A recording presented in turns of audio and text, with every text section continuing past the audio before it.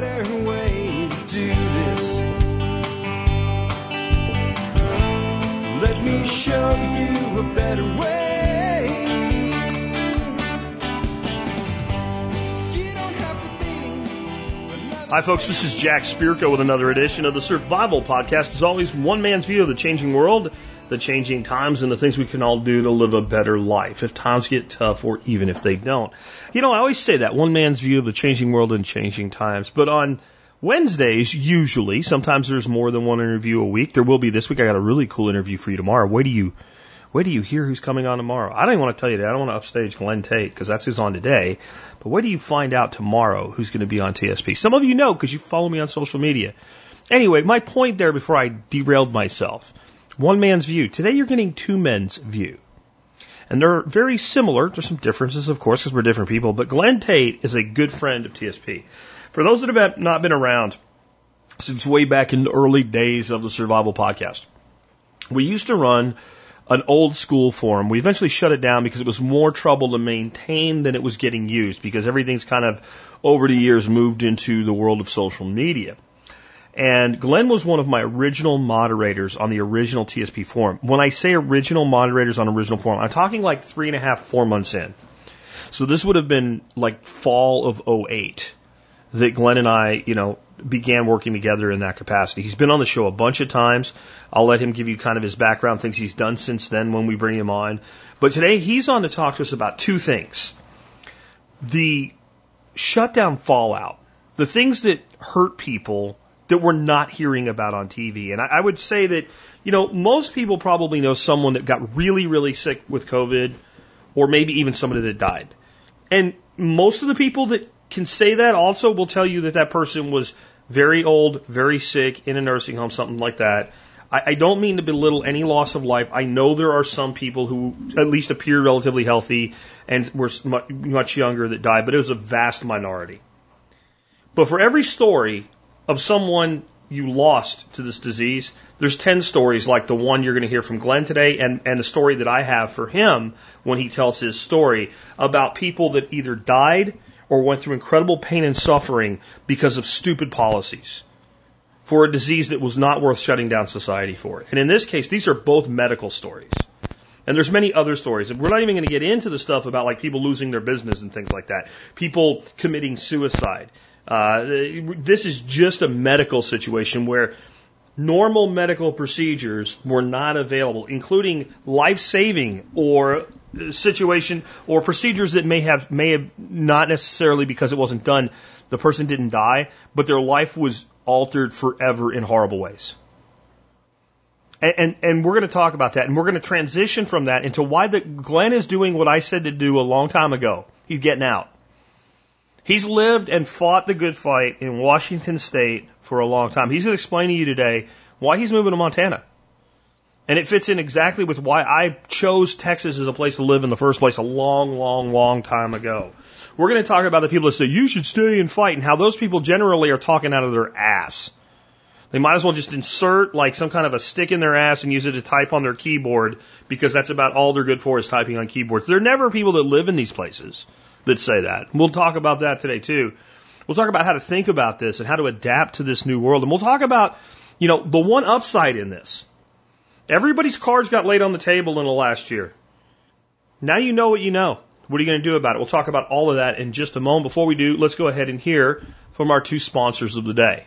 Sponsor today, number one today, is ridgewallet.com. It's just a better, safer way to carry all your critical information, your identification, your credit cards, things like that.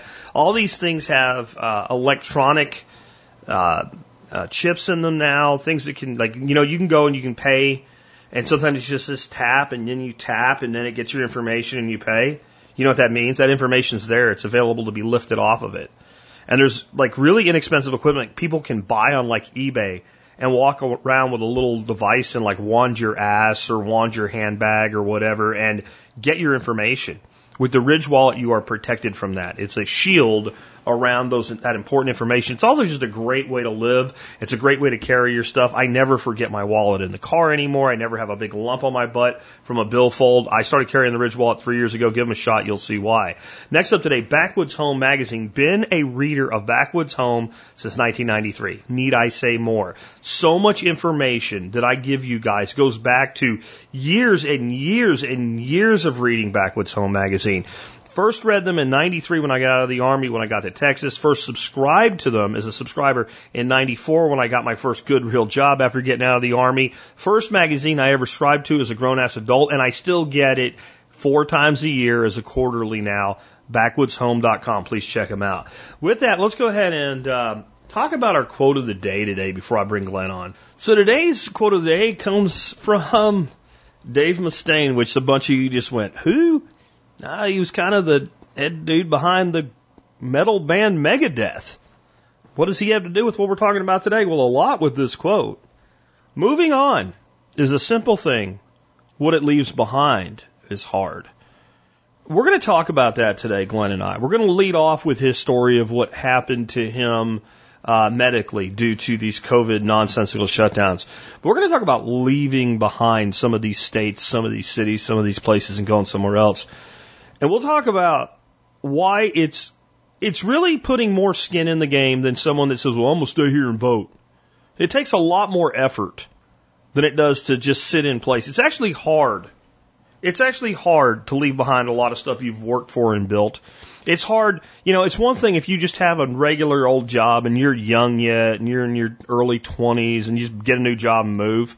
When you've built the business, you've put down roots, you have relationships, and there's things you love about where you live, it takes something in you to pick up and move.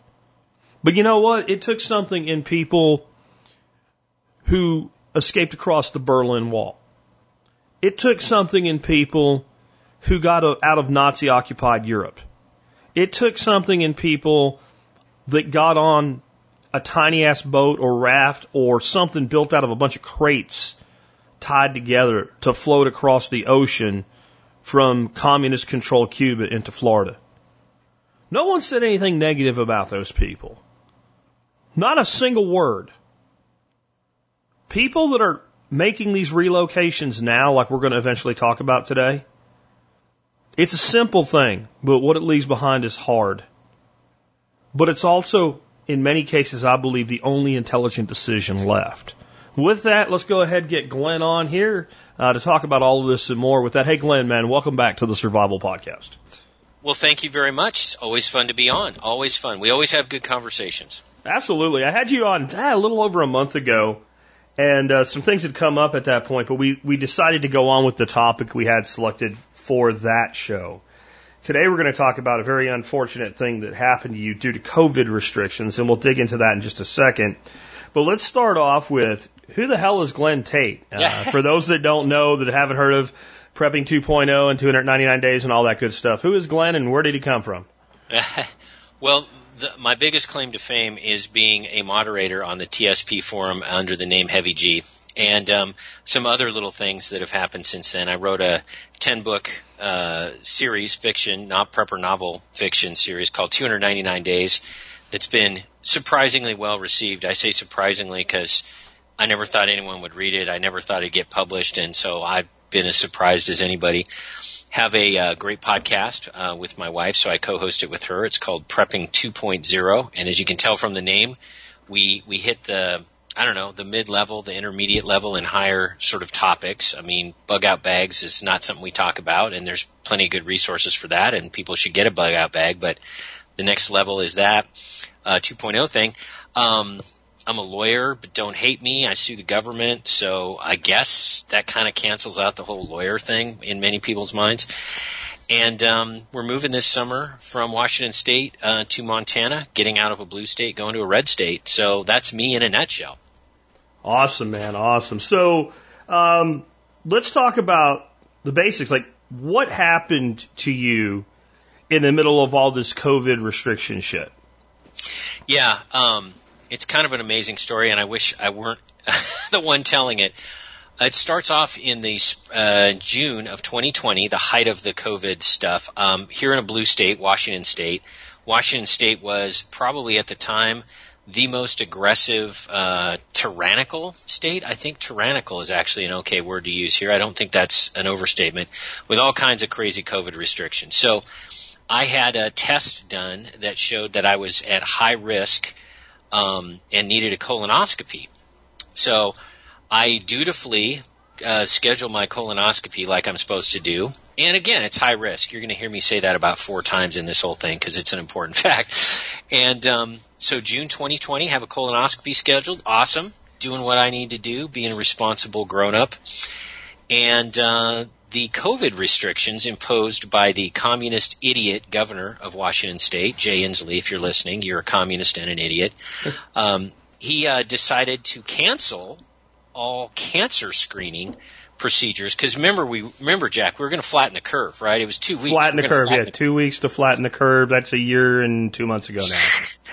And we had to have all these hospital spaces for all the people that would otherwise be dying in the streets, right? And so my colonoscopy gets canceled. And I thought, well, okay, given that this is a high-risk thing, I'm sure it will be rescheduled. So up to this point in the story, the blame is squarely on the idiot governor of Washington State. And by the way, there were many other states, and still are some other states, that have stupid COVID restrictions like this. So this is not just a Washington State thing. But anyway, then the hospital, this is where their blame comes in. They just kind of didn't get around to it for a while. They didn't get around. They finally did in October of 2020, and they said, can you do it tomorrow? And I said, no, actually I can't. I need to be in court. But I said, this is very important to me. Let's reschedule. Yes, we guarantee, that's not the word they used. I need to be accurate. They said, we will reschedule it in 2 weeks. And I said, awesome. Didn't hear from them. Candidly, kind of forgot about it. I know that sounds terrible on my part, but here's the deal. I can't call up a hospital and say, okay, guys, this day works for me. I want you to assemble a colonoscopy team. I'm going to be there Saturday at 9 a.m. You guys be sure and be there. I'm just going to walk in the door and get this done. I am not in control of when they schedule these procedures. So fast forward to January. We're going to get somewhat gross here, but I think everybody listening is a grown-up, so I don't think that they're going to have a problem with this. I sort of don't have a bowel movement for 2 weeks. Wow. I don't know if you've ever been in that kind of pain, but it was extraordinarily unpleasant. Obviously, it's pretty clear why Yeah. my bowel was blocked, my colon, I guess, in particular. Go to the ER, and I kind of know where this is headed. And it was horrible. So go to the ER, and they say, oh, you have colon cancer. We're going to have a surgery in about, I think, 6 hours. I thought, oh, okay, great. But luckily I had about a quart of Dilaudid in me, so I was actually in a pretty good mood, and surprisingly. And so then there was an emergency surgery, took out actually a pretty small, that's the good news, part of my colon. And then I'm in the hospital for 6 days. That was a party. And now I'm on chemotherapy, which is going, I have to say, pretty well. Here's the bottom line. I don't want people worrying about me for no reason, okay, because I hate that kind of false sympathy stuff. Every single indicator that we have is good right now. So it appears that this will turn out well. So I want to focus on the positivity of it. But needless to say, 6 days in the hospital, without getting too gross, since my colon is no longer attached to my small intestine, I have a little bag stuck on me that I have to crap into and empty, and I'll have that for 7 months. It comes out in August. I had no idea what a crimp that would be in my life. The other thing is the fatigue from the chemo combined with a restriction on lifting weights. I can't do stuff. I mean, like anything. I've never been, I was going to say disabled, but that's an exaggeration. I don't want to do that. I've never been hindered like this. I'm an extremely active guy, 54 years old, by the way, if that helps set the context. And I can't do stuff. I mean, here I am right now at the cabin, the famed cabin, depicted in the 299 Days books. I need to move a couple tubs around, and I can't. I have to call on a friend of mine, driving 2 hours to come help me lift stuff. So it's been horrible in that sense, but chemo's tolerable.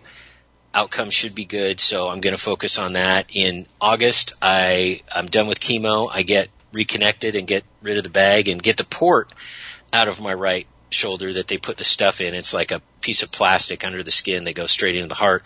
The reason that's a thing for me, you'll laugh, I can't shoot a rifle because it's right where the buttstock is, and that's killing me. And with the bag, it's funny, I can't really carry concealed as a practical matter. I could, but blah, blah, blah. And that's driving me crazy too. Minor points, I grant you that. So the answer to your question is because of idiotic, complete overreach, obviously stupid COVID restrictions, I am now having to recover from cancer. And here's the thing that really bugs me. Okay, you'd think that would be enough to bug me, but here's the bigger picture, and here's how it relates to everybody listening. Was there nobody in that conference room when that decision was being made by the idiot governor? Was there no one in that conference room that raised their hand and said, you know what, canceling cancer screenings could really hurt some people? Now, either nobody raised their hand, which is terrible enough, or worse than that, and what I suspect happened, somebody raised their hand and said, you know, this may actually create a lot of unnecessary pain, misery, injury, and even death. And somebody said, hey, shut up. We have COVID to battle, and we have Donald Trump to beat in an election. Yeah, to defeat. And by the way, in Washington State, the electoral votes are going to the Democrat anyway, so I don't really see Washington as a battleground state. I mean, even it's not okay to give people cancer just to win a presidential election, but that wasn't even in play in this situation. So I'm not sticking up for them at all here, but I'm going to say that may not factor into that decision because a lot of these blue states knew full well, even though their state was going to go Trump, that it was flipping other states, and anything they could do to damage Trump was worth doing, even at the cost of their own citizens' health, safety, lives, businesses, everything. So I don't know that the play was, let's make sure Washington solidly votes against Trump. The play was probably defeating Trump at all costs, and that is sick. So it's not a defense, but you can see the logic I'm coming from there with it still would influence the election. That makes a lot of sense. I think you're actually right. I was sort of focusing on my little world, but that makes a ton of sense. And, of course, the bottom line that we both agree on is that this is scum, an extremely sick, disgusting, twisted, and I am just one of many. And here's the thing. So I had some interesting conversations, again, when I'm whacked out on, painkillers. I found myself rather chatty, which shouldn't surprise anybody. But I started having conversations with doctors and nurses and others. And I said, cancer screenings were canceled. And they said, we're seeing a lot of this. And they said it in varying ways, sort of in varying intensities of emotion. But there are a lot of people in my little teeny community in Western Washington that we're leaving soon. There were a lot of people that they said were affected in just the same way. Because, of course, when you cancel procedures at a hospital for months on end, there will, of course, be a backlog. And they can't get the backlog taken care of, which is why they didn't call me back and reschedule it. Something opened up for a one-day thing, and they called me. Okay, cool. But you can't expect somebody – because everybody knows what's involved in a colonoscopy. You got to drink this gross stuff. Yeah. And it completely cleans you out, and you're messed up the next day. I mean, this is not, drop by and, take a pill kind of thing. So – anyway, that's what's going on with that. I've been a litigator for 28 years, and I got a weird feeling this hospital is going to end up being financially responsible for this. I'm just going to leave it at that. Yeah. Yeah. COVID restrictions are deadly. The restrictions are deadly. Far more than a disease, I can tell you that. I have a friend here, totally different situation, was having what was known as an elective surgery, but this was critical, affecting the spine, a radical surgery that needed to be done, and even being done was risky. The doctor that did it's like the only doctor in the States that's ever done this surgery for this thing, and he's done like 6 of them. So this was not something taken into lightly. It was still considered elective, and if this thing would have continued, he could have ended up paralyzed. At best.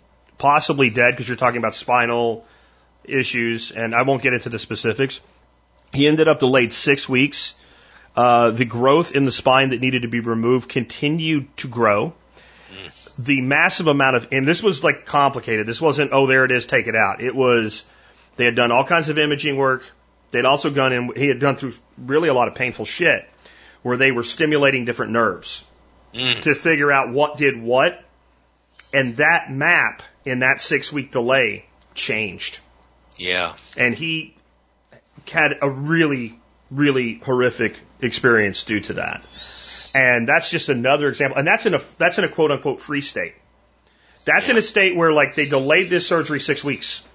And it was actually one of these things where the state scared the doctor and the doctor advised the patient based on what so there wasn't actually a requirement to do this.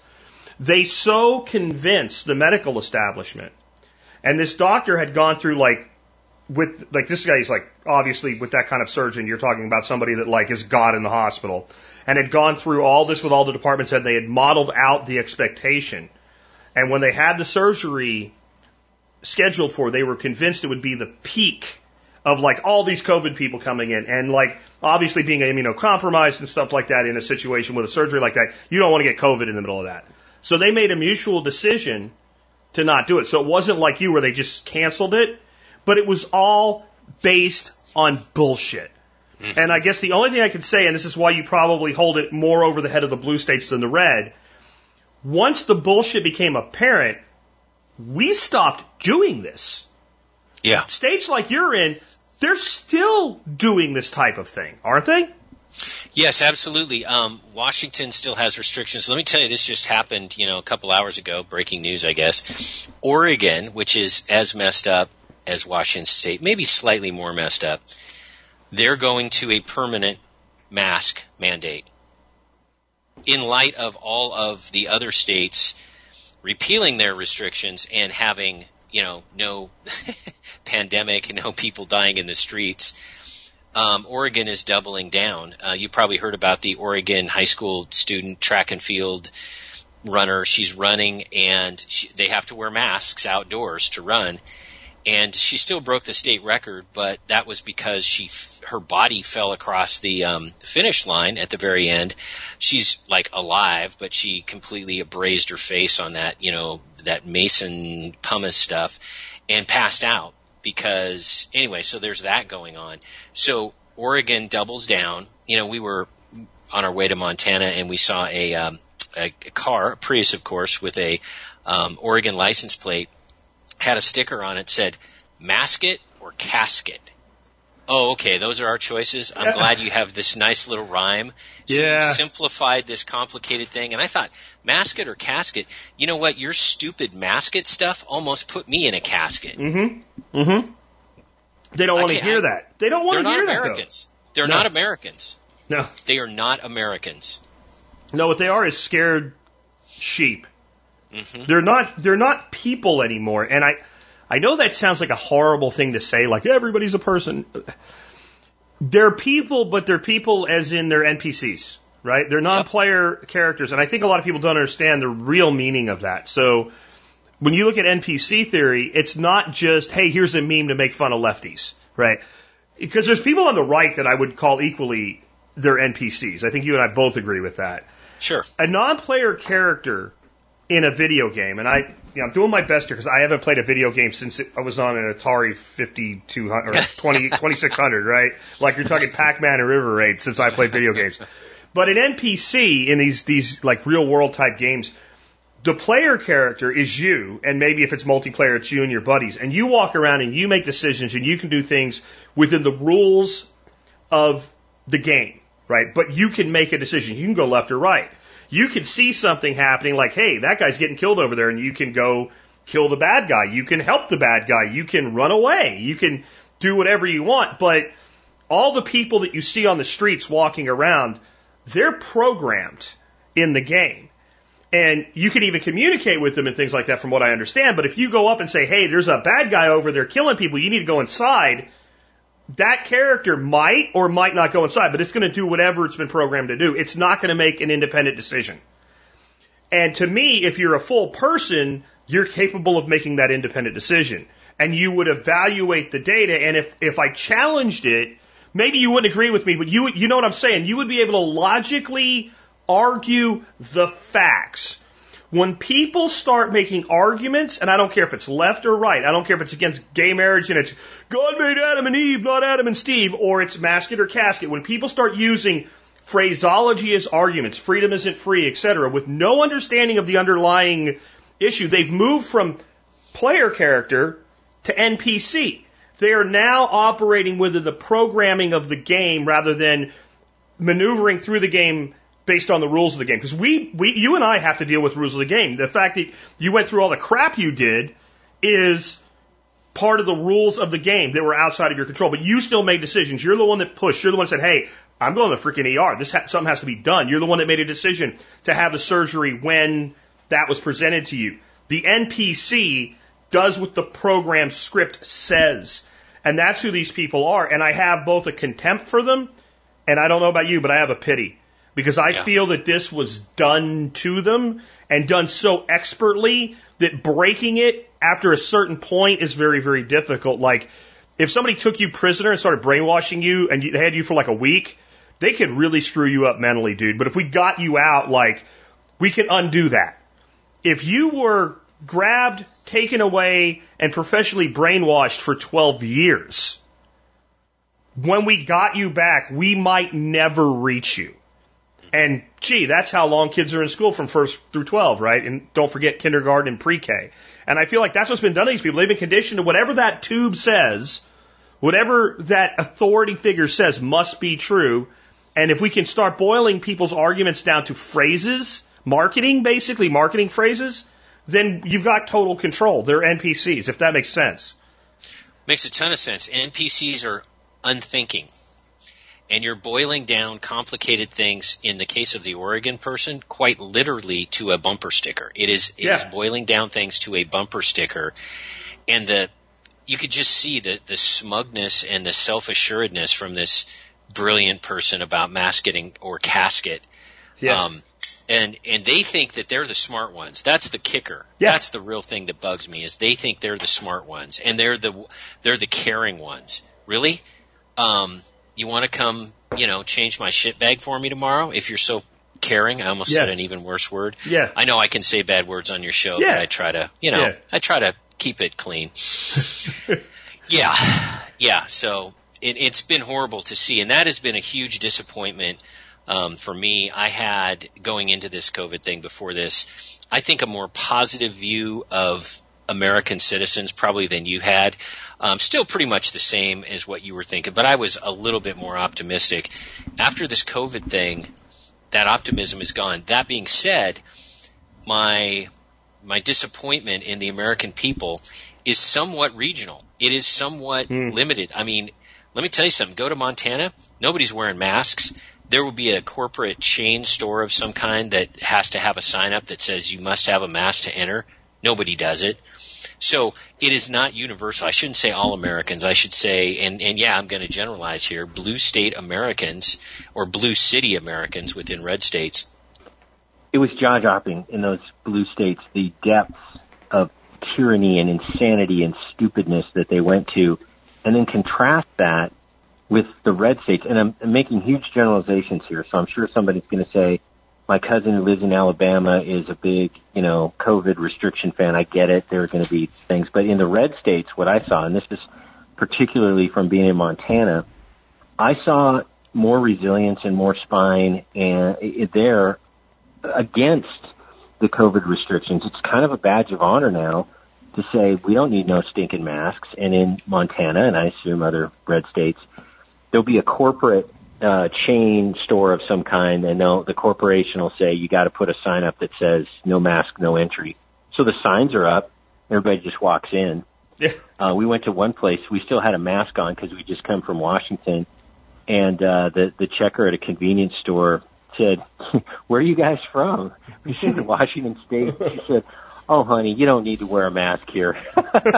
So the divide between red and blue is strengthening. And there are other indicators of it. I'm just talking about the COVID restrictions. Yeah.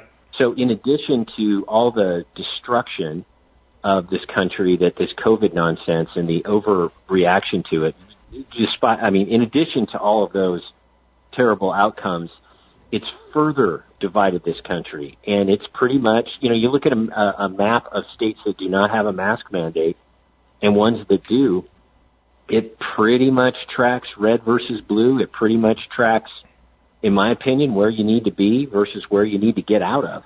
And I know, did you see the study that the CDC pointed to as absolute conclusive proof that lockdowns and masks worked? And all the media reported it like, we now know the truth that we always knew, and on and on. But if you actually read it, the variance between a place that did absolutely nothing, never had a mask lockdown, never closed a restaurant, the few places that did absolutely nothing, and the places that did the most draconian things, when you combine the lockdowns, the shutdowns, and the masks, all three together, the variance was 1.7%, I believe.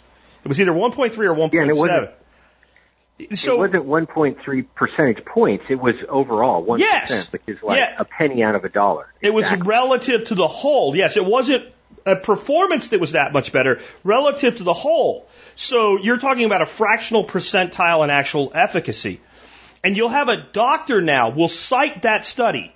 And you would say to that same doctor, if you read a treatment protocol for a new experimental drug, and without even doing what you just pointed out, right, just straight up, if it improved outcomes by 1.7%, but had potential serious complications for your patient, would you trust that study and prescribe that medication? And to a T, any doctor with a brain that still works would go, no. Okay, so you just did that for 330 million people.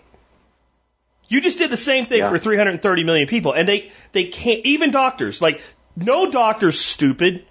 There's no such thing. I don't think I could have got through med school, let alone 4 years of college, 4 years of med school, 1 year of internship, 3 to 7 years of residency. Like, it is hard to be a doctor. Stupid people might try to be a doctor, but they don't become doctors. So none of these people are stupid. But you can be smart and stop thinking.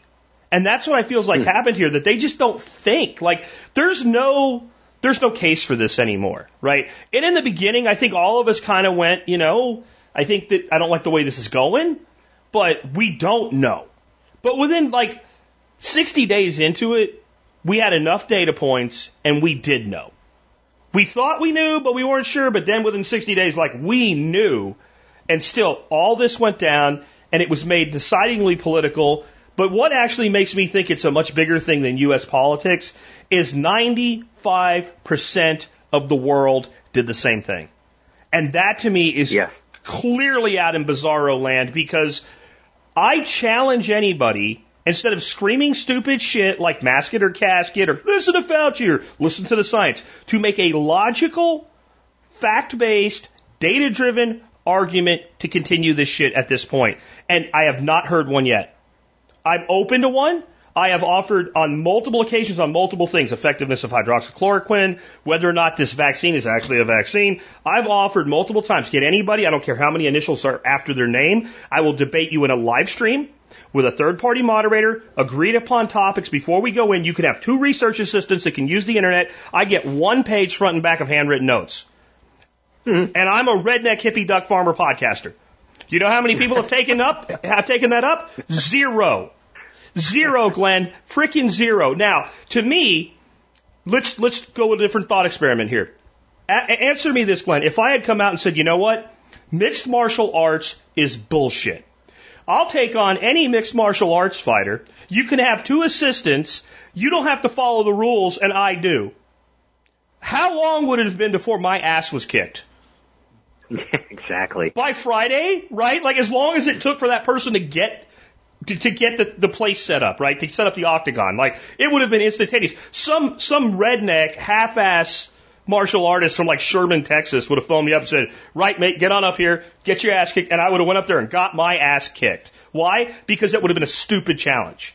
And so when you make a stupid challenge that can be easily met in any profession, from football, sports, martial arts, intellectually, then people that are qualified have no problem taking you to task.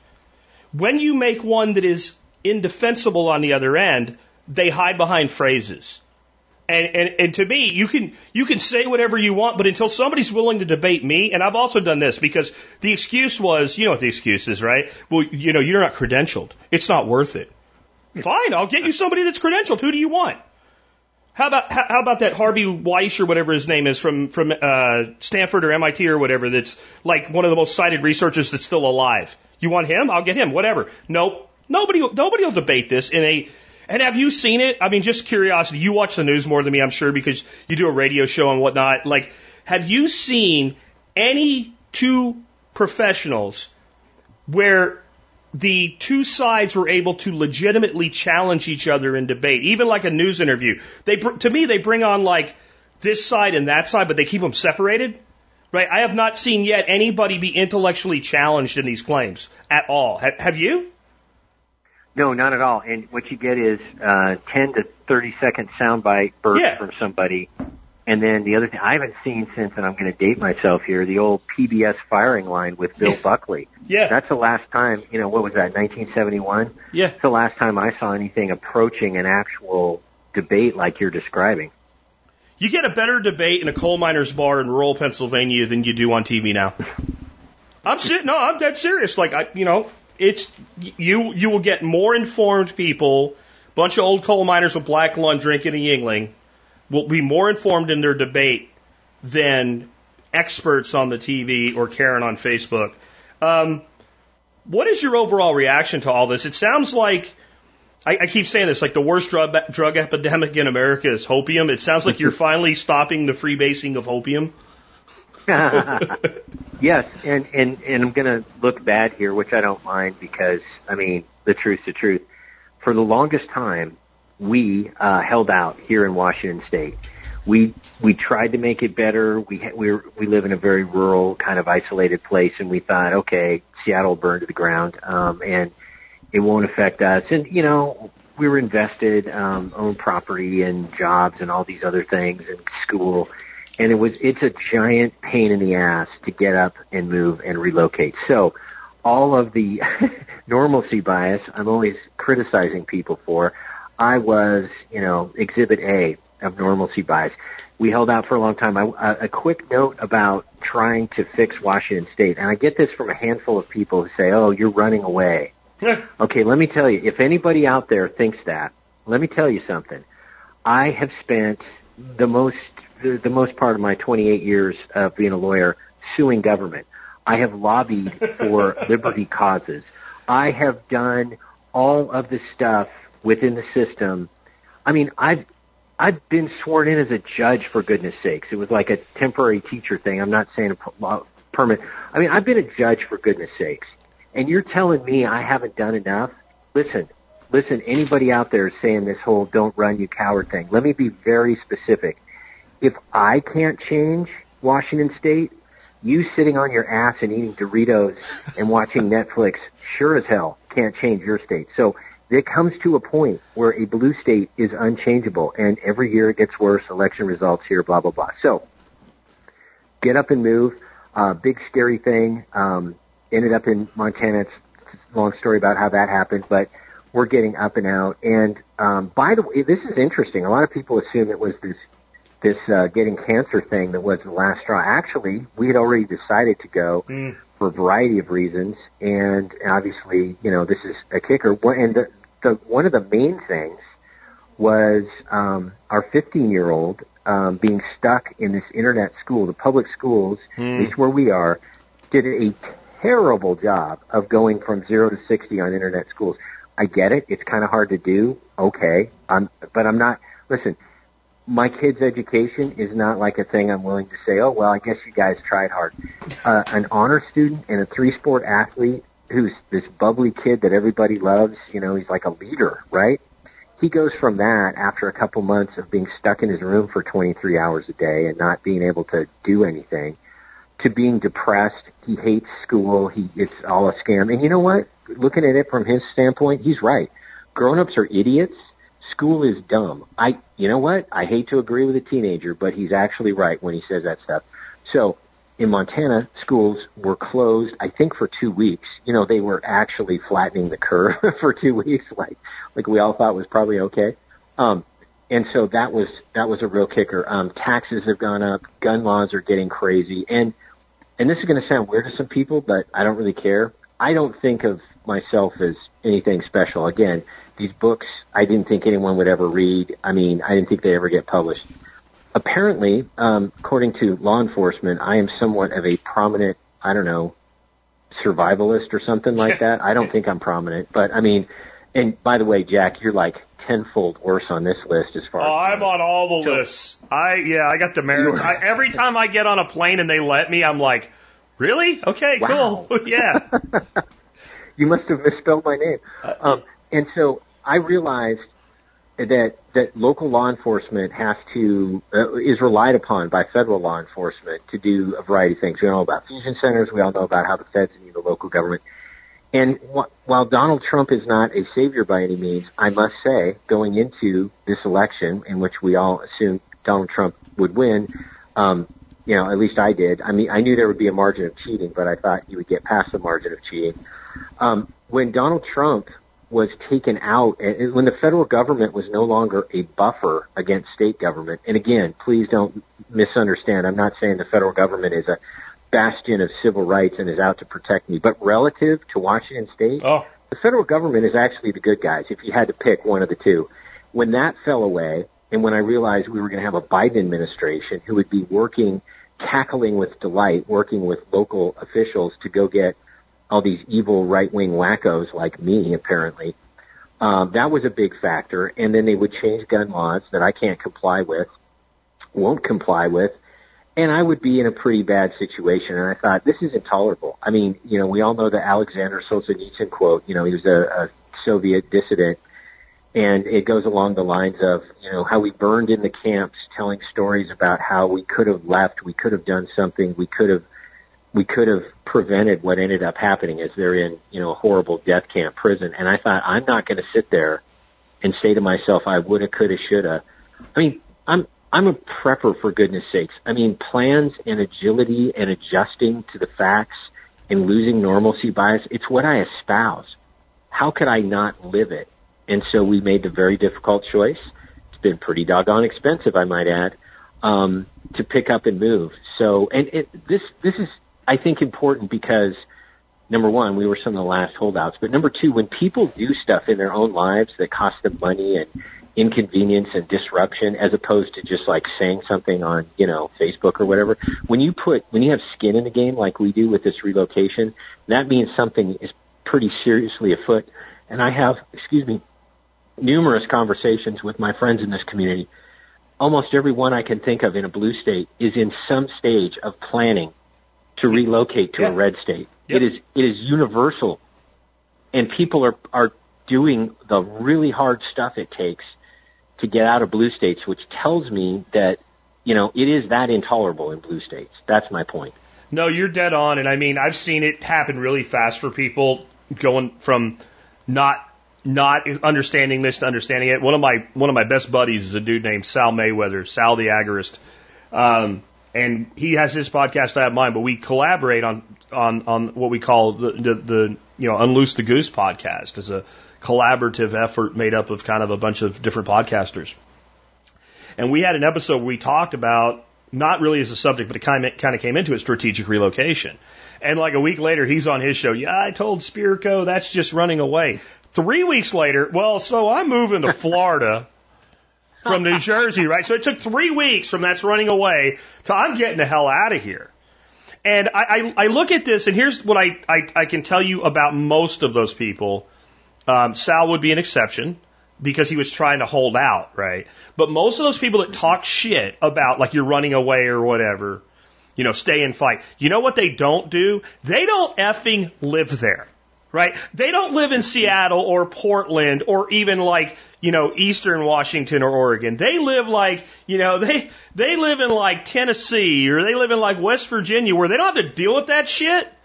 So they're like, you should stay there and fight, but they're not in it with you. That's number one. Number two, these people are mental midgets. I'm sorry. So were the people that crawled their ass on floating piles of debris and floated across the Caribbean Sea from Cuba to Miami cowards? Or were they seeking a better life? And I've said this to people as much as I think Pennsylvania is a screwed up state. New Jersey's worse. The Delaware River is not the Berlin Wall. Did the people that scaled the Berlin Wall, were they cowards or were they heroes that wanted something better? So, exactly. Were the people who left before the wall went up cowards or smart? That's what we're dealing with. Right? And so it's before the walls go up. And the walls can be a lot of things. There's a lot of capital controls. I can see in the future, I guarantee you what you did, you divested yourself of your real estate, didn't you? You said you're in your cabin. You're either going to sell it or you're going to do something with it and go elsewhere, right? Okay, they'll start putting in capital controls to prevent the sale of your real estate if you're leaving the state within 6 months. Or some kind of penalty, they will erect not only physical walls, but virtual walls. As many as they can. They'll say you still owe state income tax for 1 year after leaving or some shit. Like, this stuff's coming, and people are like, well, how do you know that? Because I've read a history book. Because it's always what happens. It's always, always what happens. And I don't know, it was like, I've been saying to get out since 2008. But it was like a year ago that I came on the air and I said, remember when I was talking about the stock market and I'm like, get out, get out, get out, get out. I'm like, okay, if you live in a flashpoint city, get out, get out, get out, get out. And I got the same crap you did. You know what? Screw those people. They don't live there and they're not doing anything. They're freaking keyboard warriors on freaking YouTube comments. That's all they are. Yeah, and when is we, as preppers and resilient, liberty-minded, independent folks, when have we ever said, oh, golly, some random guy in West Virginia thinks I'm a pussy. I better completely alter my life and endanger myself because I have to please some complete stranger. You mentioned capital controls, and I completely agree and see that coming. It happens in every dictatorship, especially socialist ones. And there's another thing going on that doesn't even, right now, currently, that doesn't even require something as sort of dramatic as capital controls.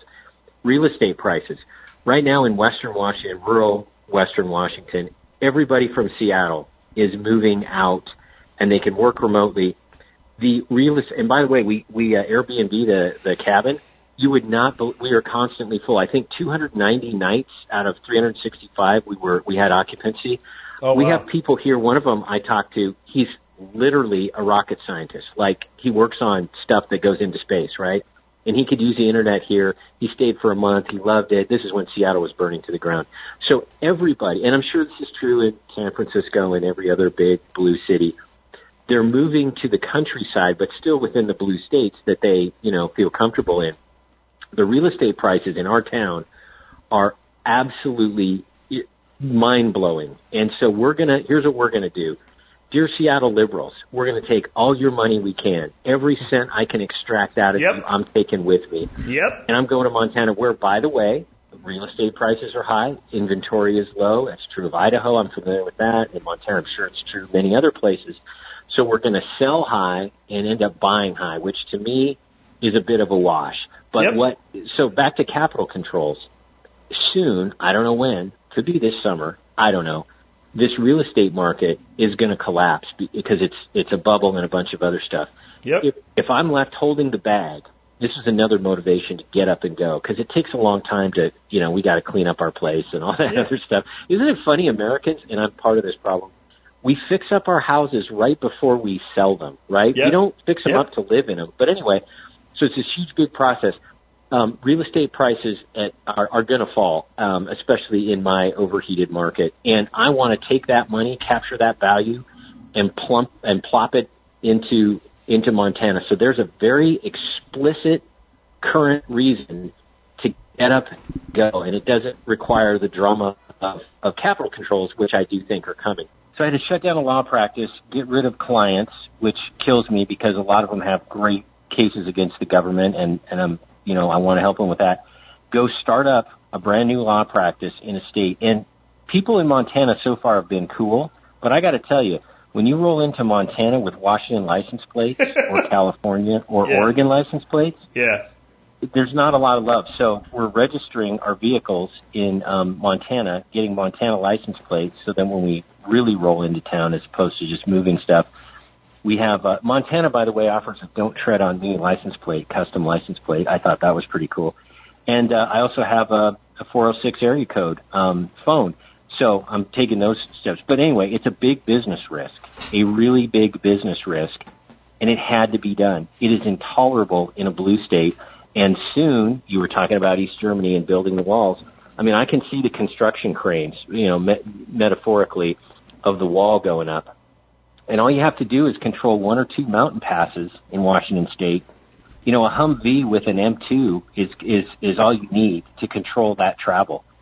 And you got to get out while you can. And I am, yes, a late adopter of this position, and I've tried. So if I'm coming to this conclusion, I feel like it's pretty well thought out. Well, and so the other thing that people keep saying about this, and again, these are uninformed keyboard warrior types. Well, all that happens is all the liberals come to your state, and I'm like, shut up.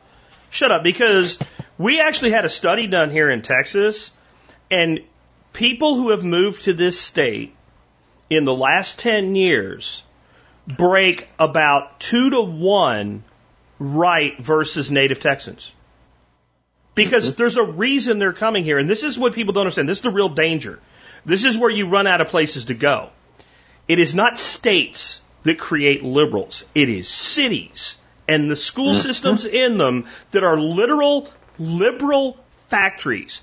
And we are producing liberals in Dallas School District, in Austin School District, in Houston School District right now, where the most people live in those 3 cities in this whole state. They live in those 3 cities. And literally, if you want to fight this battle politically, and I'm not sure I do, I'm more at the point now where, like, I have my shit, you come take it from me, you take a dirt nap. I mean, like, I am fully aware that a backhoe makes a 14-foot deep hole. Like, that's where I'm getting to with this shit. I'm, like, done. But if you want to fight the political battle left-right, because as much as I despise the right, I despise the left like 1,000 times more, then you actually have to import people that take up the side of at least some liberty and freedom faster than your schools are manufacturing people that have no understanding of it. And that's literally where we're at right now. And I feel like that's exactly where we're headed. When people talk about Texas flipping freaking blue, if it happens, it's not going to be because people came here from freaking California, Oregon, and Washington. It's going to be because people that had their children grow up here who didn't raise their kids because they let the school raise their kids flipped. I have a nephew and a niece that are both like, when Ginsburg died, they were like, it was like a national day of mourning for them. The boy spouts off crap about, white privilege or whatever. His mom is a teacher, and she's a very conservative person. Their dad is a cop. These kids were brought up in the Methodist church. They never missed a Sunday. They went to Sunday school. They went to youth group. They went on mission trips.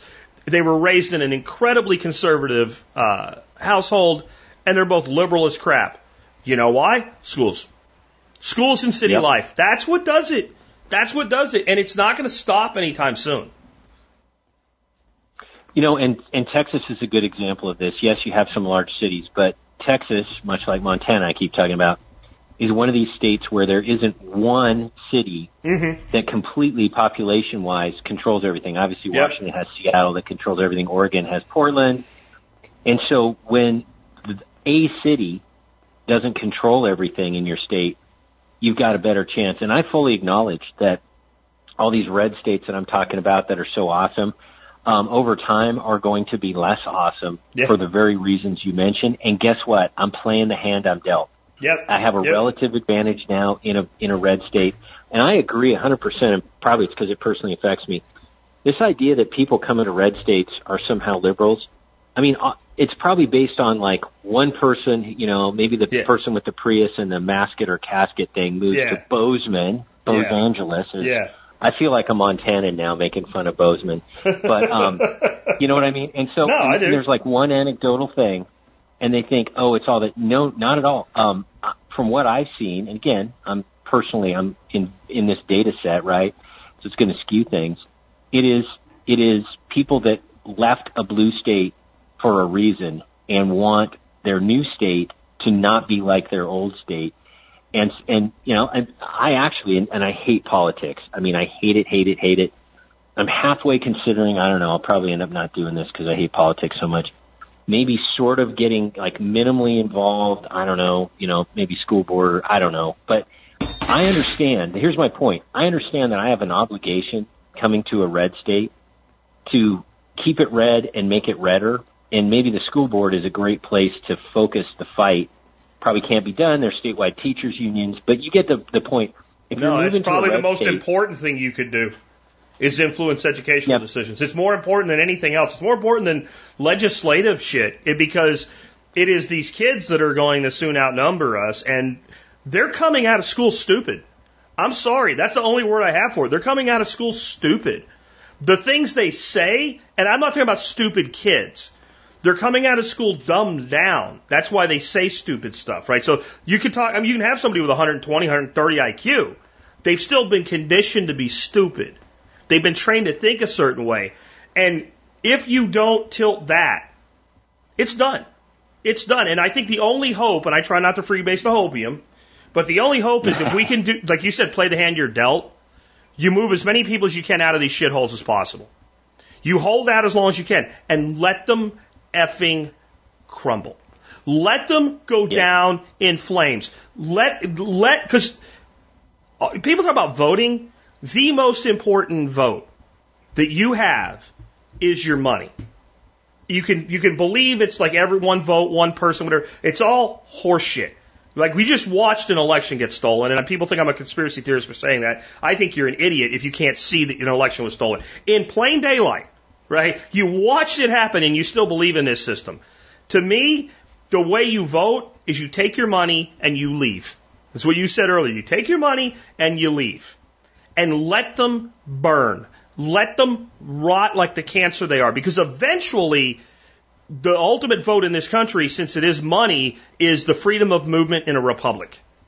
And when that's the whole point of having different states with different laws and different things, where you can't have a president dictate mask orders to the whole country, even though apparently he thinks he can. I mean, that clown, when he was out talking about it, a few months ago, like, if everybody does this, then maybe, just maybe, you can have a small gathering of people in your backyard without masks, maybe. It's like, I wanted to, if I thought he'd see it, send him the picture of like 80 people partying their ass off in my garage in frickin' November last year. This is what we think of your shit, right? But the reason we can do that is we're a republic, right? That's why. And so the ultimate act of patriotism, if you're going to equate it to voting, would be going where your ideals are met because it takes a lot more, you just talked about it. It takes more sacrifice.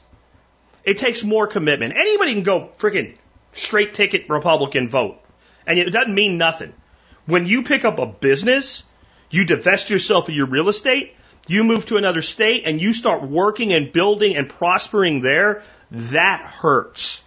That hurts. And it's happening. It's like a freaking drain. What happens to every state that turns into like a failed state or banana republic? You have a brain drain, right? Like when these states get taken over by socialism, and that's why they try to keep you in. All the productive people leave. And the smartest productive people leave as fast as possible. And then it turns into a banana republic or what have you. And so screw it. Let California be a banana republic. I don't care. If the land is the only thing valuable left in that state, it'll still be there after the state fails. 100%. And we're moving with our feet and taking money. And here's an exclamation point on what you're saying. Now with Zoom and remote working, here's the cool part. In Montana, I can work for Washington clients, and I have some. I guess the whole business isn't messed up, but I have some Washington clients. Here's the cool thing. I can live in Montana, be free in Montana, do my business in Montana, and Washington doesn't get any of the taxes.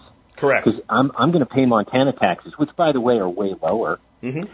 So Washington, I'm leaving, and I'm taking my money with me. Whoever buys our house and replaces us, I'm guessing, isn't going to be, like me and my wife, we have, let's see, a couple side businesses, a couple jobs. I mean, we have 5 jobs between the two of us. They're probably going to be retirees that are spending money. we generate a fair amount of money, obviously not in the big scheme of things, for the state of Washington. And that's another reason. I didn't get into this, but I'll say this. Another reason to leave a blue state is I got this distinct feeling, and I'm not talking like an intellectual thought. I'm talking like a heartfelt feeling that my role in Washington State, in the eyes of the communists that run this place, is to produce tax money for them. I felt like a slave, like a serf, like 2/3 of my crop goes to them, and I was just here to strengthen them financially. And I'm not doing that. I'm going to a place where I get to keep a lot more of it, and if the state of Montana benefits from my labor, I'm actually much better off with that because I know they're not going to spend the money on, drag queen story hour. You know what I mean? Yeah, I do. So yeah, I do. The slaves are leaving. How has this affected you going forward as far as like your mental toughness? It has to have had an impact.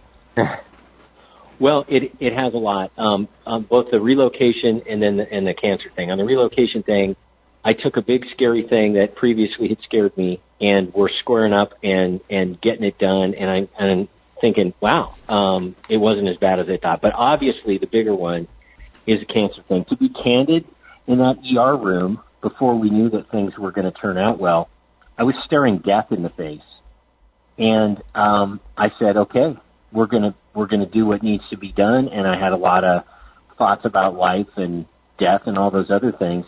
I'm not afraid of anything anymore. And I know that sounds like a guy, gets on a show and says he's not afraid of anything anymore. Okay, it's cool if you don't believe me. I'm telling you the calmness that I have. This is a big insurmountable problem. Really? Like having cancer? Yeah. Odds are it's not as insurmountable. And so it is completely toughened me up mentally. It's now once we know for sure and for final that things are okay, which I fully expect. This has been a net plus. That's odd to say. And so, and here's the other thing, the zest for life.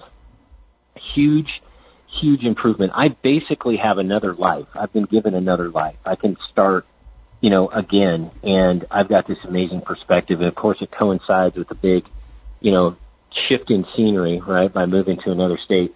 I'm not going to work as hard, candidly. I'm not going to do this stressful litigation. I'm going to enjoy myself. I fully appreciate life. My wife in particular, I mean, she's doing all kinds of amazing, helpful work and, helping me out and everything. So that relationship's been strengthened. Absolutely toughened me up. And I have this weird feeling, and okay, I'm prepared to be wrong about this. It is just a feeling that given what's going to happen in the future, I needed to get toughened up in order to handle what's going to be happening in the future. And this was a pretty brilliant way of doing that, especially when it turns out well and, I live. Yeah. So it's toughened me up big time, and for that I am appreciative. Yeah. What lessons do you think people can learn from this whole experience that you've been through in our audience here? Hound the crap out of a hospital when it comes to rescheduling an important procedure. Don't wait for them to call you. I mean, go stand outside and wave a sign and picket and say, schedule me now. No, I kid, but I mean, that's the first thing that comes to mind. Get out of blue states. We've covered that pretty extensively. This is your life, and if you just rely on the systems, you from day one, from 2008, from back in when you would drive around in the Jetta and scream at people cutting you off, I still love those shows.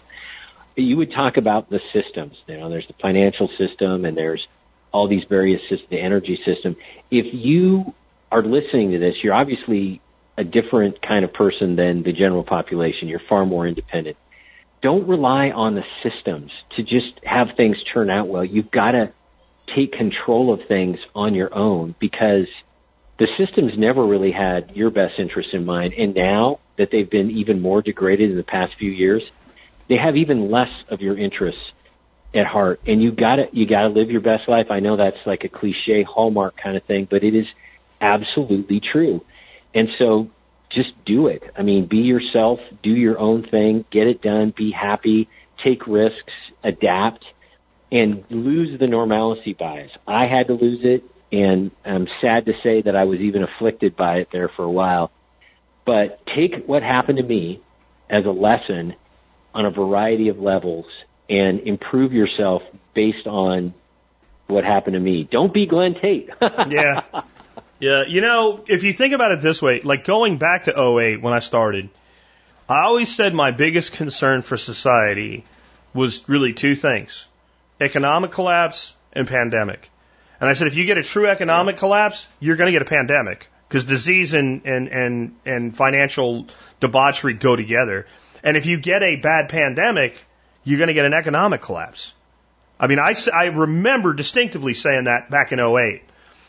What we had now was the word they're using is plandemic, some of the people on the alt media. And it's not really a bad term. Now, I'll be clear. I don't think that they intentionally made the virus. Maybe China did. I don't know. But I don't think Bill Gates is like, hey, we'll make a virus and then we'll shut down society and I'll sell vaccines. I think it was like, oh, look, a virus. I can shut down society and sell vaccines. I see it more like that. But we got this, and we got this disease that, if you're not over the average age of death anyway, your odds of surviving are much better than your odds of surviving your illness were. It's like people have elective surgery every day. And when I say elective, I'm talking real elective here, like plastic surgeries and shit, that have a higher propensity to die than you do from COVID if you're like mid-40s under and healthy, right? So we did this for that. This was bullshit. Yeah. I want to be clear when I say what I say next, because there's special people in the audience you have to really tone it down for so they get what you're saying, right? That does not mean all other potential pandemics have gone away. Someday we could get a flu, a coronavirus, something we don't even know yet that kills like 10% of the people that get it when they're healthy. We could get that. That's going to be awful. We're going to have enough problems with that. You just got the playbook. You know exactly what states are going to do what, and you know where the hell you do not want to be if that happens. Get out. I don't know how to be more clear about it. Right now, we're still dealing with this. I don't think people understand. Have you heard much about supply shortages? This is going to get worse before it gets better. People are telling me they're 60 days back on items that used to be able to get anytime they wanted. I mean, you talk about real estate. One reason real estate's so expensive is, have you priced plywood? Yep. You know what I mean? One of the reasons a new house or an existing house is so expensive now is try to build one. See what the materials cost. Materials are 30 to 80% higher than they were a year ago, depending on what material you're talking about. PVC pipe is doubled. Friggin' PVC. It's friggin' plastic pipe. We've had it for, I don't know when PVC was invented, but I don't remember a time in my life where you went to a hardware store, and I'm pretty old now, and you didn't see it. All of this stuff's in short supply. They have destroyed everything, and I think there's still a window. There's still a window for people to do what you're doing, so I would say get out if you can, man. 100%. What do you have? What do you have planned now? What is your next stage? Because going through an illness where you come face to face with your mortality, I think you're right around my age, maybe a little bit younger, so you're already in midlife, where you start to realize, hey, there's starting to be more days behind me than in front of me. You go through that kind of stage in life, and you're like, but I ain't done yet. So you've kind of talked about it a little, but, you want to flesh that out here at the end? What is next for Glenn Tate? Yeah, absolutely. It is doing enough law to pay my bills. My bills are smaller now, by the way. We went, especially when it comes to prepping and things, we went kind of nuts in 2019 and 2020. And so, realistically speaking, we have a lot less stuff that we need to buy. It's kind of a cool place to be in. And it's doing as little law as possible. It is doing non-litigation stuff. I've figured out some things that I can do that I'm pretty good at, quite honestly, just because I've been doing it for a long time. That don't involve that. And it is taking it easy. It's a lot more recreation. Of course, we're in a place where recreation, it's just, you walk outside your door and it's recreation. You can't, you don't have to drive through the city 4 hours to go find a cool place. And it's just taking it really easy. And I know that sounds vague in general, but it is precisely, that is the plan. No new books. We do the podcast and radio show, which we love doing, and it's getting better and better all the time.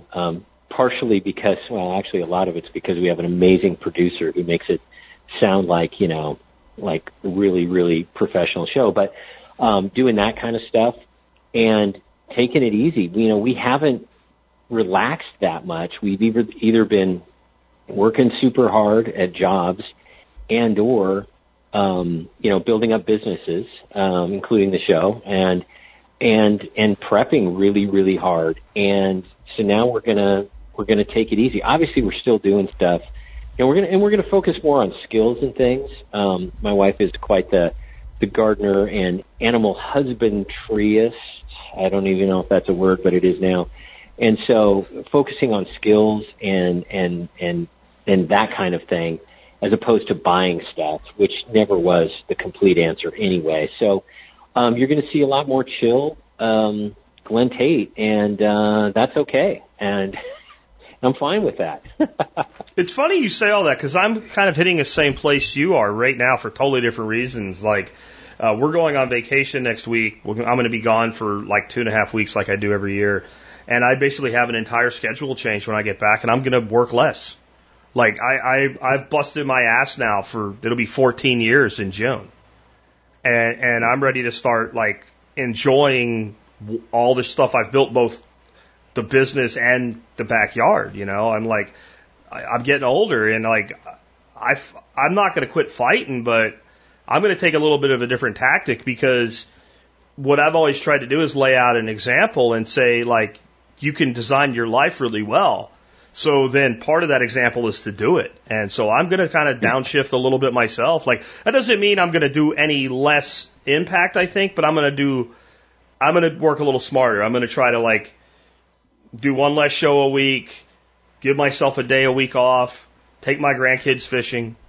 And at the same time, I'll have more free time to, like, work on my backyard systems and stuff, and actually provide more content with less work. And I think that everybody in their life should be going that way, you know? I mean, I look at it this way, like, I'm almost 50.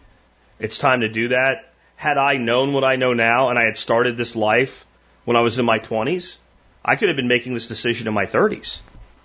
And I could have been kind of in a semi-retired point in my 30s instead of in my 50s. And so I want to set that example for people, because for all the shit talk about young people, there's a lot of hard-charging young kids out there, Glenn. There really are.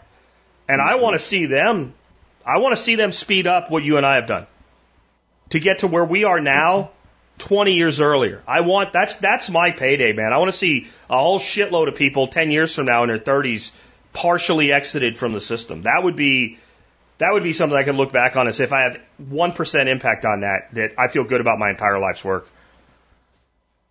Well, they say living well is the best revenge. And if you've got all these systems and blue states and all this bad stuff we've been talking about, what's the best revenge is to be happy and not need to work all the time and not, you know, produce a bunch of tax income for them, and to be so resilient and independent that their stupid laws really don't affect you. And that's the best revenge. I mean, look at it that way.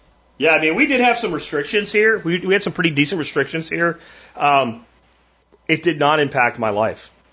I just didn't participate. Like, when everybody was freaking out and wearing masks, and I mean, like, even people in the audience, even people on our side at the beginning when everybody was scared, they were freaking out because I was, like, posting pictures of, like, me and my wife and my grandkids hanging out in the backyard fishing in the little ponds we built and stuff like that. No masks on or whatever. And, like, what are you guys doing? I'm like, well, we're listening to classic rock so they know what good music is.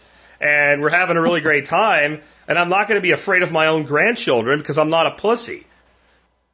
And people got really upset about it. Like, now they think it's great. But at that time, they were so scared, they got really upset about it. Like, you said a bad example or whatever. And I'm like, you know, cowardice is conformity. That's the real definition of cowardice, is conformity. So, man, I'm glad to see you taking that similar approach. You want to tell people how they can learn more about you and your work and what have you? Yeah, you bet. The best place, the one-stop shop, I guess, would be the podcast website, which is prepping2-0.com or prepping 2.0, prepping2-0.com. Books, if you want to learn more about the books, 299days.com. That's the name of the series, 299 days, 299days.com. And that's pretty good. My wife's books are called A Great State, and they're similar to 299 days. Some would say better. although I don't know that I would admit that. She's not in the room now, so I may go ahead. I was saying they're better. If your wife did it, they're better. Okay. Always better. Always better. Trust me. There you go. And that's agreatstate.com. And yeah, that's how to get a hold of us. You know, listen to the podcast. I mean, obviously listen to Jack's show, but I mean, the podcast is free. We have a Patreon part if you want to support it, or if not, that's cool too.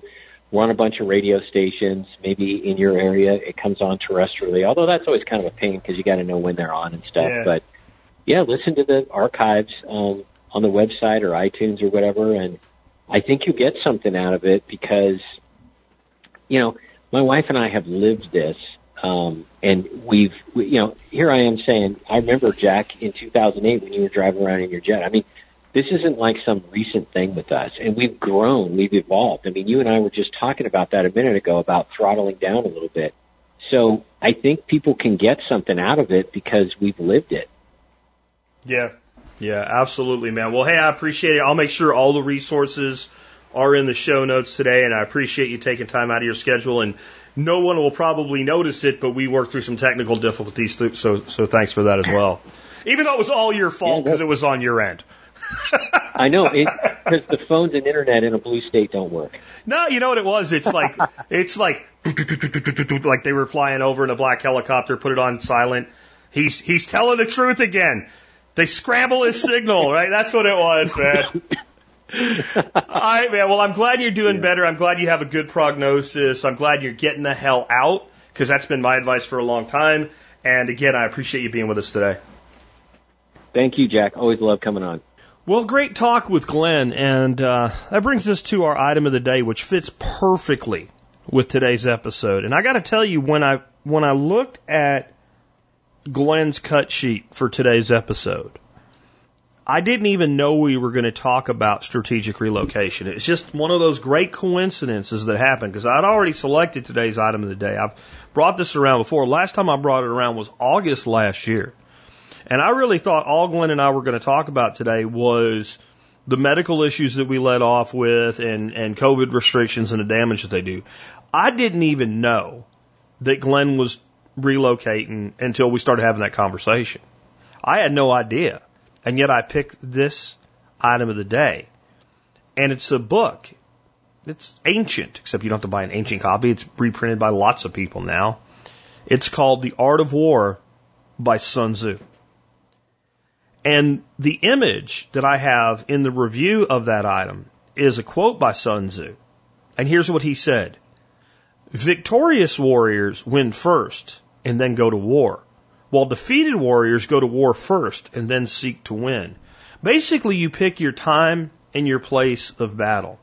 And in the write-up today, I wrote something that is paraphrasing. It's the best I can remember it being said to me. That was said to me in the Agwan River Valley of Honduras in what would have been 1992, early 1992. I had a first sergeant. He was actually a sergeant first class, but on that deployment, he was our highest ranking NCO, and he ran the company as the first sergeant.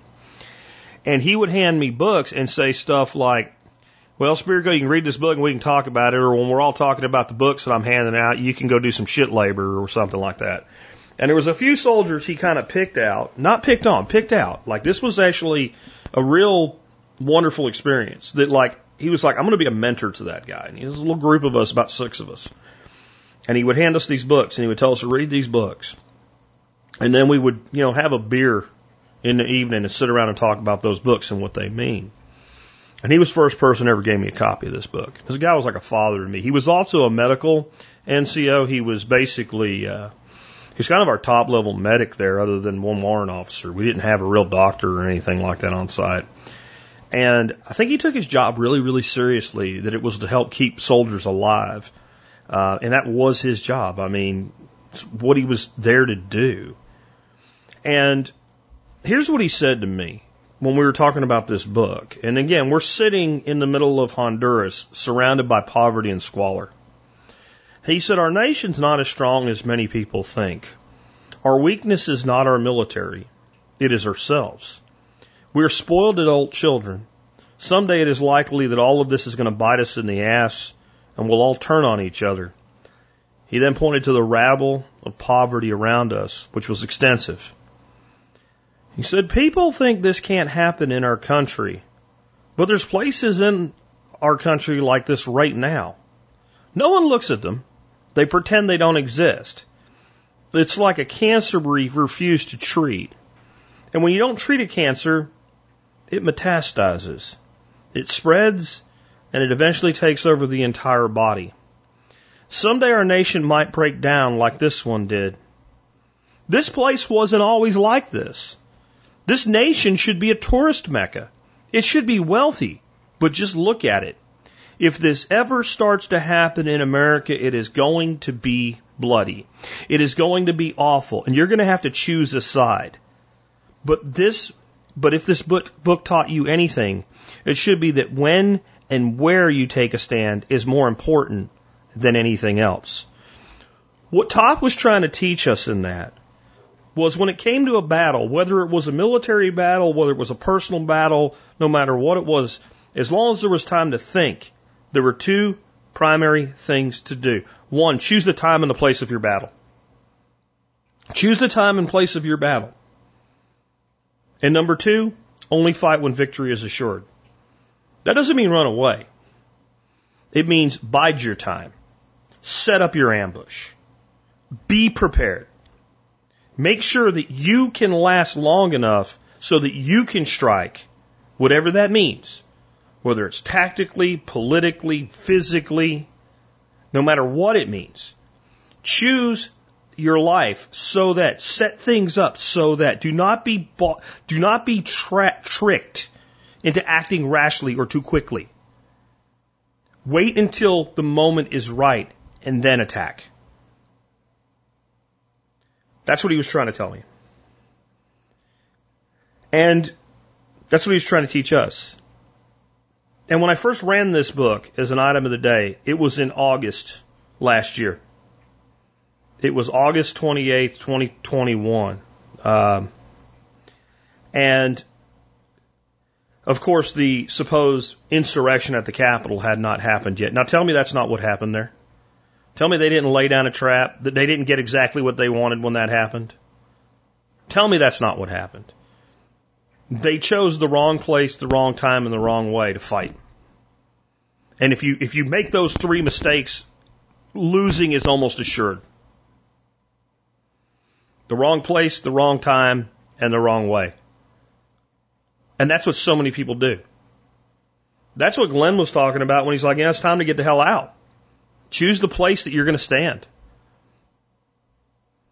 This nonsense that it's running away or whatever. Do you know how we won the American Revolution? If you want to put it that way, we ran away. It's not because we didn't fight. We ran away. The entire campaign was nothing but the British chasing us all through the swamps and mountains and forests of the Carolinas. And so they were ragtagged and wore out because we shot a couple and we ran away. And we did it again and we ran away again and we did it again and we ran away again and then we did it again and we ran away again.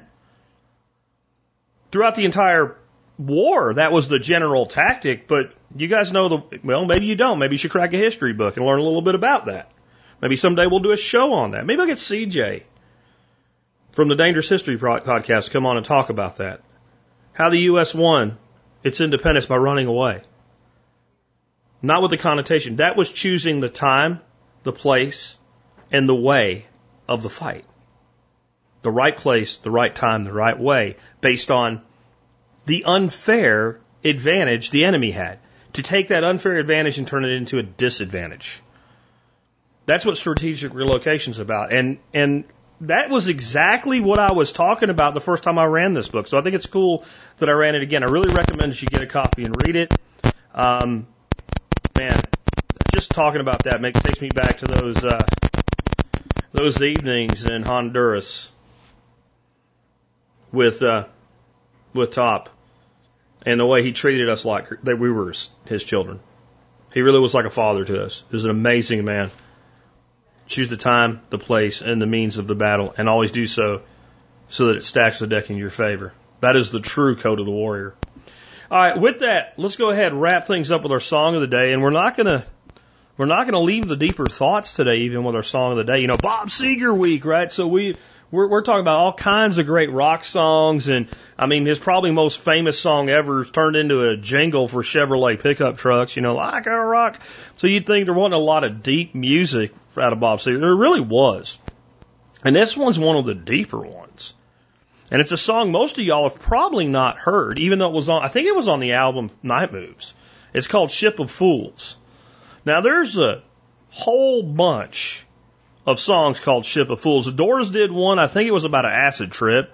Robert Plant did one that was a love song. I'm trying to think of who else did one. There's one other well-known group that did a Ship of Fools, but it wasn't this one either. Oh, Grateful Dead. Grateful Dead did a song called Ship of Fools. Theirs is probably about the same thing, just different angle. In this case, Bob Seger's goes back to the original place that this term comes from. And it's from an allegory written by Plato. It was a ship with a dysfunctional crew. And I'm going to actually read the summary of it. And then you listen to this song and you understand what this song's really all about for yourself. Because good music is poetry, and poetry is interpreted by different people for different things. But boy, it sure seems to fit today. There's the ship owner, larger and stronger than everyone in the ship, but somewhat deaf and rather short-sighted, with a knowledge of sailing to match his eyesight.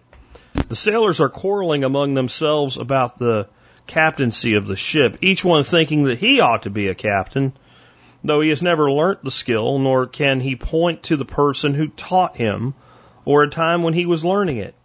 On top of which they say it can't be taught. In fact, they're prepared to cut to pieces anyone who says it can. The ship owner himself is always surrounded by them. They beg him and do everything they can to make him hand over the tiller to them. Sometimes, if other people can persuade him, and they can't, they kill those others and throw them overboard. Then they immobilize their worthy ship owner with drugs and drink by some other means, and take control of the ship, helping themselves to what it is carrying, drinking and feasting. They sail in the way you'd expect people like that to sail. More than that, if someone is good at finding them ways and persuading or compelling the ship owner to let them take control, they call him a real seaman, a real captain, and say he really knows about ships. Anyone who can't do this, they treat with contempt, calling him useless. They don't even begin to understand that it is he to be truly fit to take command of a ship. A real ship's captain must necessarily be thoroughly familiar with the seasons of the year, the stars of the sky, the wind, and everything to do with his art. As far as he is going to steer the ship, regardless of whether anyone wants him to or not. They do not regard this as an additional skill or study which can be acquired over and above the art of being a ship's captain. If this is the situation on board, don't you think the person who is genuinely equipped to be captain would be called a stargazer, a charter, or no use to them by those who sail in a ship with this kind of crew? What Plato was talking about is the follies of democracy. That's what Plato was talking about. I think all of us can understand some of the problems with that today. Fits in really good with today's show. And I think all of us have felt at some point or another we're traveling on a ship of fools. With that, it's been Jack Spirko with another edition of the Survival Podcast. Said old McPhee, what's this all have to do with me? I spent all my time at sea alone. Is there something else I should know? Something hidden down below the level of your conversation? Well, it turned away before the answer. Though I yelled aloud, he refused to hear. It became too clear.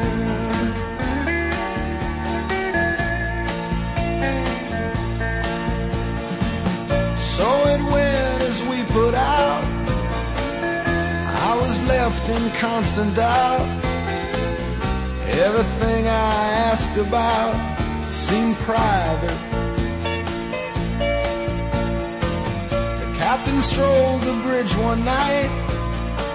I stopped him in the evening light to ask him would it be alright to join him. Well, he stood there like some idol, and he listened like some temple, and then he turned away.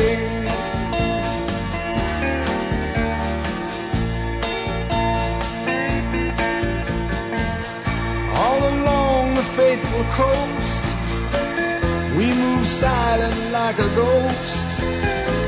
A timeless sea, a tireless host possessed us.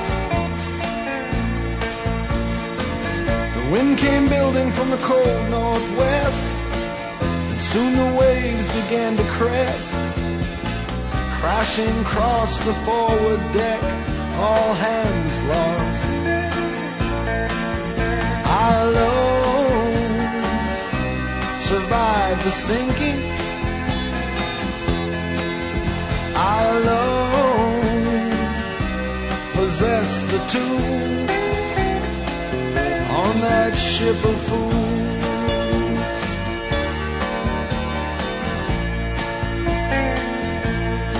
Ship of fools.